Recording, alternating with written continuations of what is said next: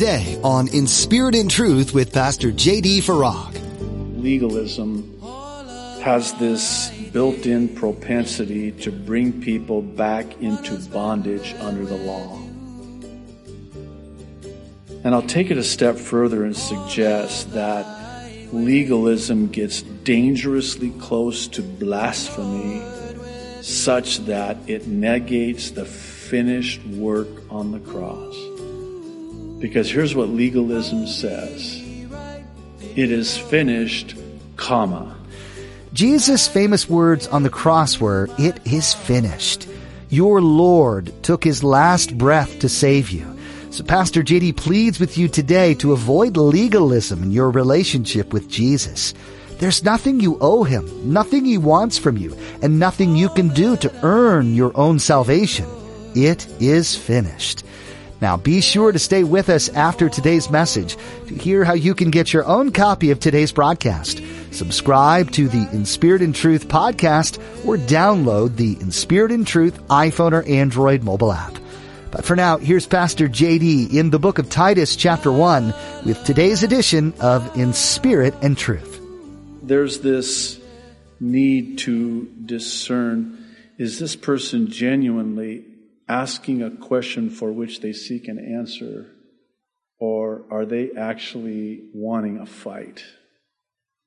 And it seems that there in Crete, Titus was dealing with a lot of people, antagonists, if you will, and this actually ties into our second question in the first part of verse 10, and it's, am I rebellious?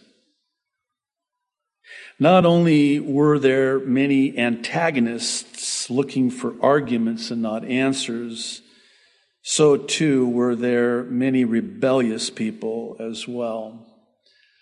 It's important to understand that to be rebellious is a demonstration of one's unwillingness to subordinate and submit to authority.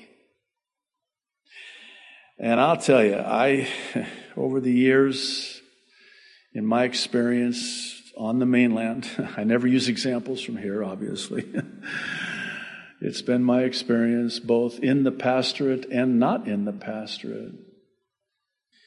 When you have a church where people are not submitted to authority and there's a spirit of rebellion, that's not a church you want to be in. And it has to be addressed. And it has to be confronted. Because it's like a cancer, it can spread. And that's why it has to be dealt with. And that's the seriousness with which Paul is addressing the matter. Now again, I want to, by way of that preface, mention that it's so easy, right? To think about people that maybe you know that are rebellious people, antagonists, always looking for a fight. But it is so important to allow the Holy Spirit to search our hearts to see if there be any wicked way. And then if the Lord finds something that has taken up residence in our Christian lives, He's very gentle about it. As only He can, let Him put His finger on it. And then let Him remove it. Because if you don't let Him remove it, it will destroy you. It will destroy your life. It will destroy your marriage. It will destroy your relationships. I've seen churches destroyed in the wake of this. I've seen pastors destroyed in the wake of this. I've seen marriages destroyed in the wake of this. I've seen children who want nothing to do with God, the things of God, certainly the church of God, because of this.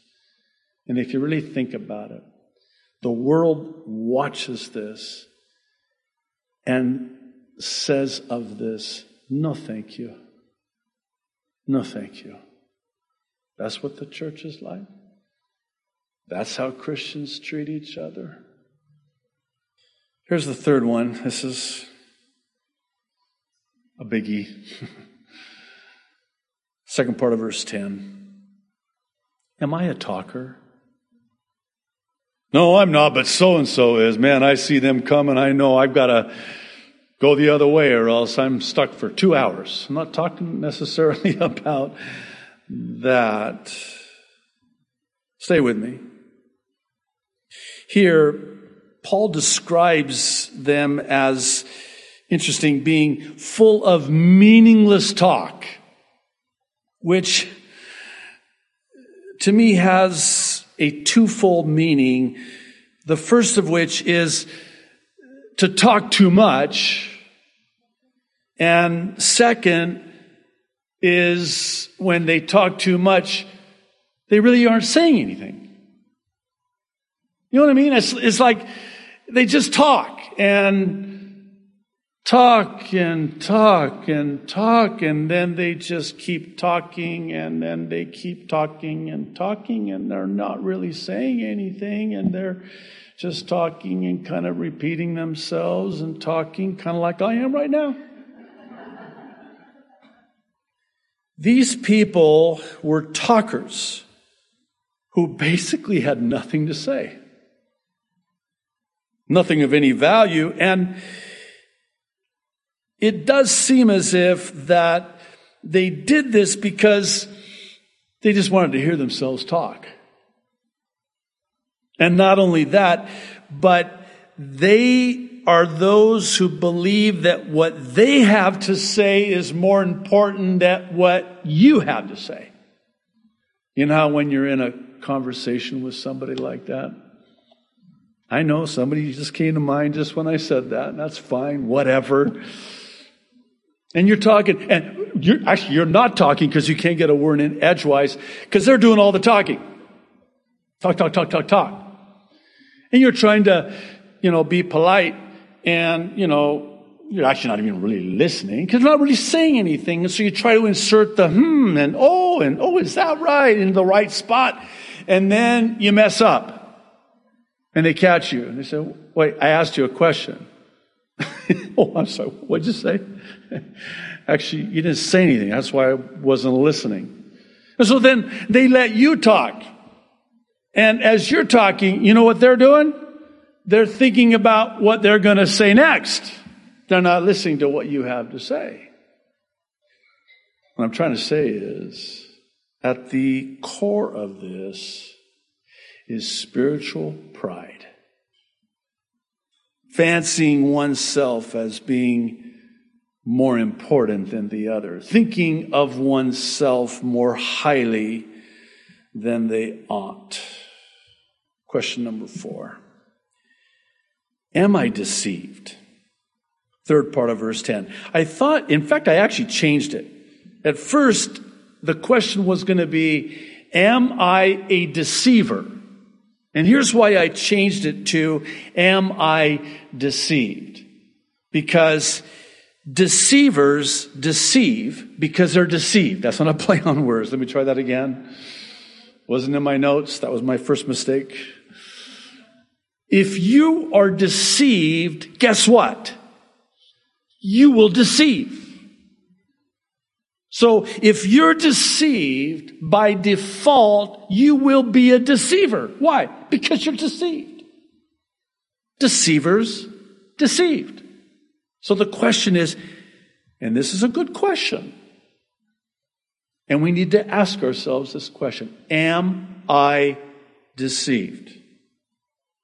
Here, Paul adds deception to those who were full of meaningless talk. And he refers specifically to those of the circumcision group. You know who these were? These were the Judaizers that Paul was warning Titus about. Man, these guys were trouble with a capital T. They were deceivers. They themselves were deceived, and they were deceiving whole households and disrupting whole households. And that's our next question in the first part of verse 11. Am I disruptive? I find it interesting that Paul would mention these people disrupting whole households by teaching things they ought not to teach. The truth of the matter is, there will always be those who fancy themselves as being knowledgeable, know-it-alls. Oh, you can't tell them anything. They'll tell you a thing or two because they know it all. And what do we know to be true about those who know it all? Knowledge puffs up. And not only does knowledge puff up, it also disrupts. Question number 6. Honest question. Am I dishonest? Second part of verse 11. Paul's mention of dishonest gain certainly applies to those who were in it for the money and financial gain. No shortage of those today, sadly. But I would argue that it can also apply to gaining followers. Again, hear me out and stay with me. What do I mean by that? Well, in Crete, there were those who sought to draw disciples unto themselves. And as Paul refers to them in the book of Acts, these are wolves in sheep's clothing. I'd like to read Acts chapter 20, verses 25 through 31. I'd encourage you to join me there in your Bibles.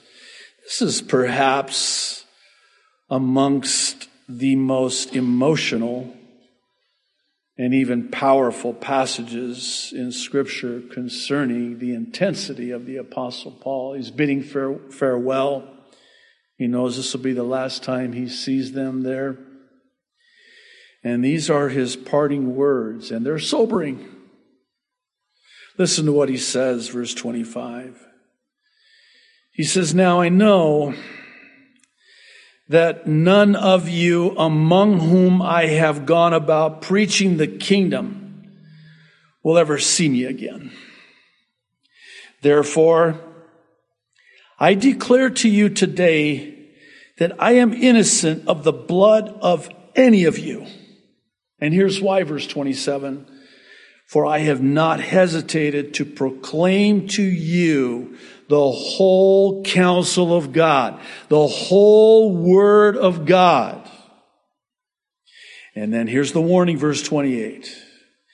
"Keep watch over yourselves and all the flock of which the Holy Spirit has made you overseers.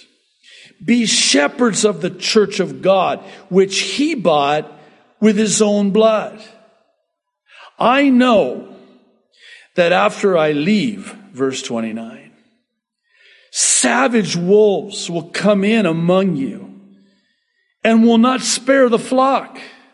And then he says this, verse 30, and this makes what little hair I have left on the back of my neck stick up.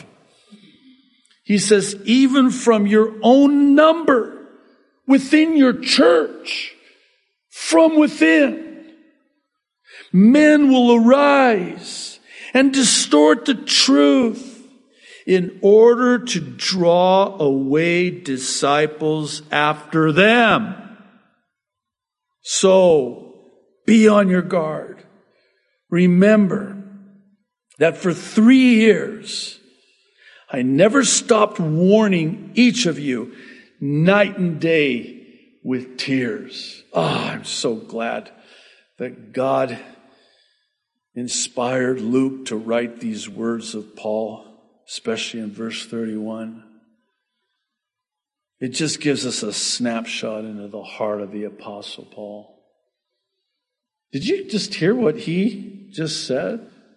For 3 years, every day, every night, all day, all night, he would warn them, and weeping that after he left, there would be these wolves that would come in from among them, and they would not spare the flock.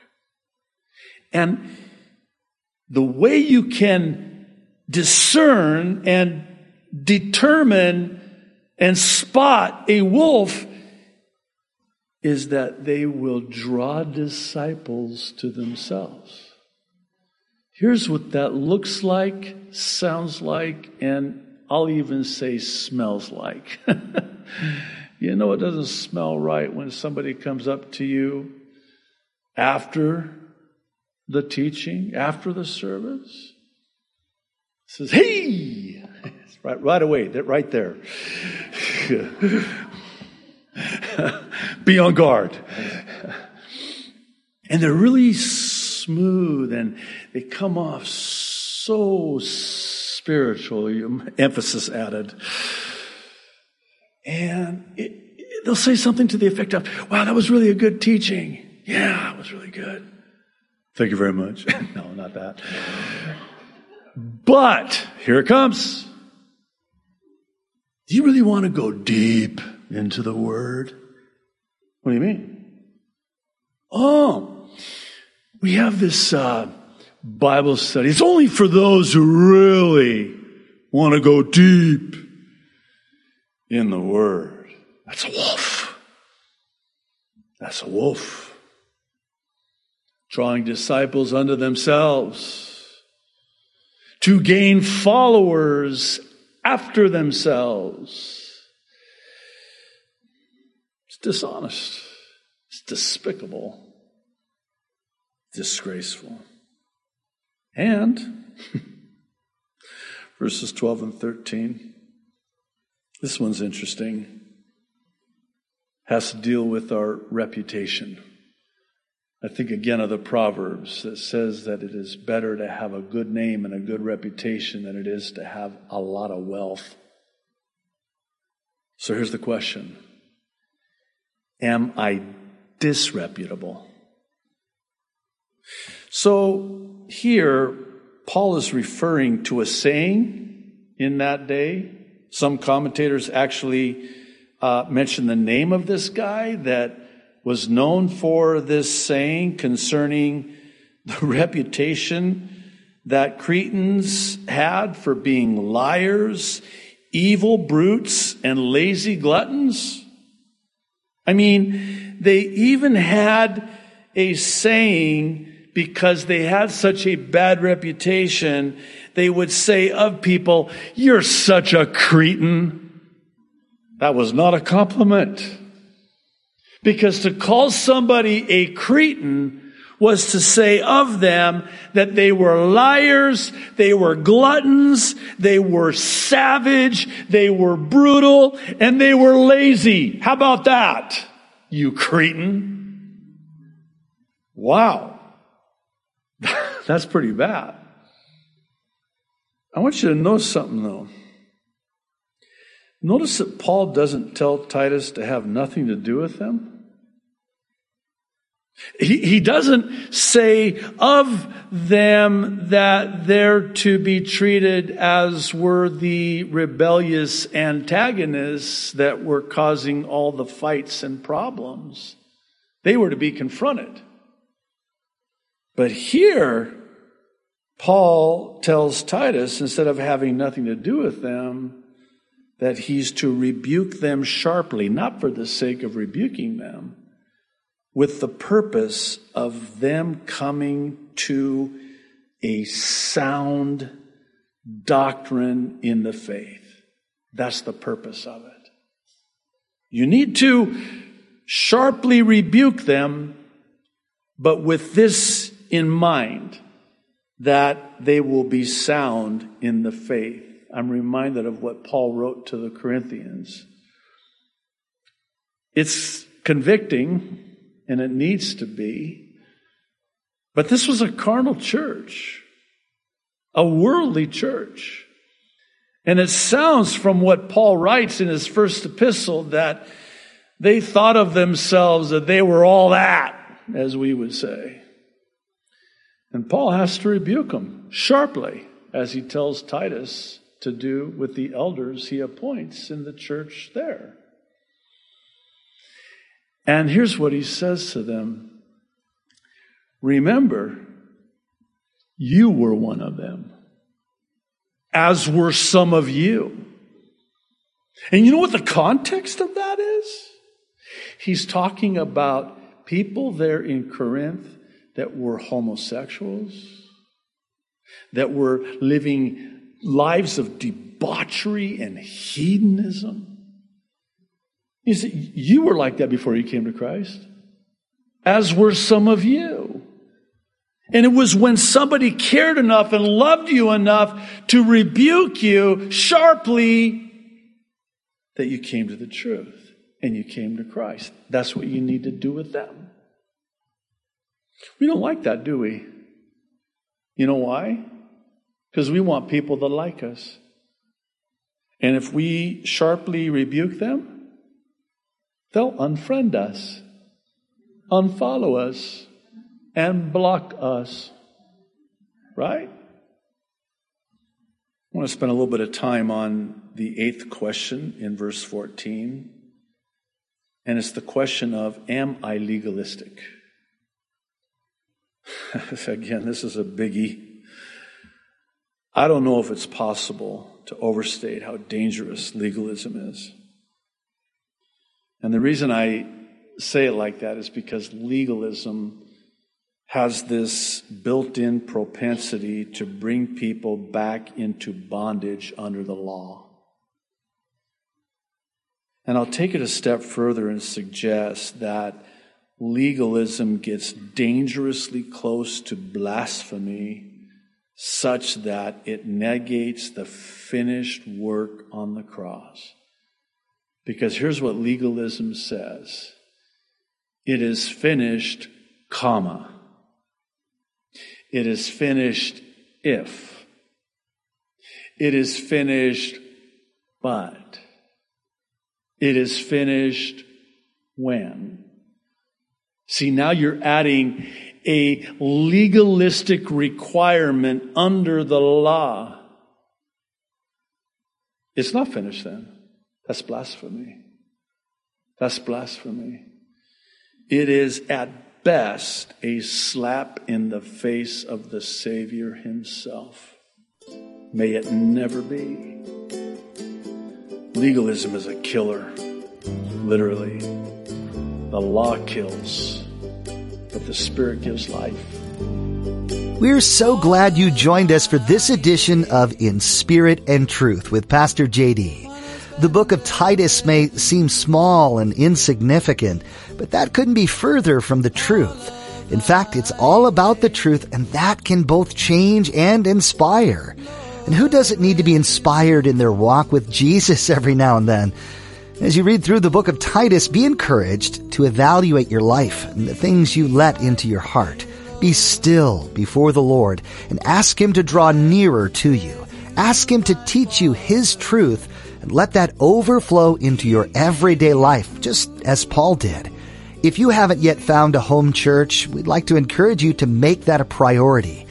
You were never meant to do life alone. If you're ever in or near the Kaneohe area, you're always welcome to visit us.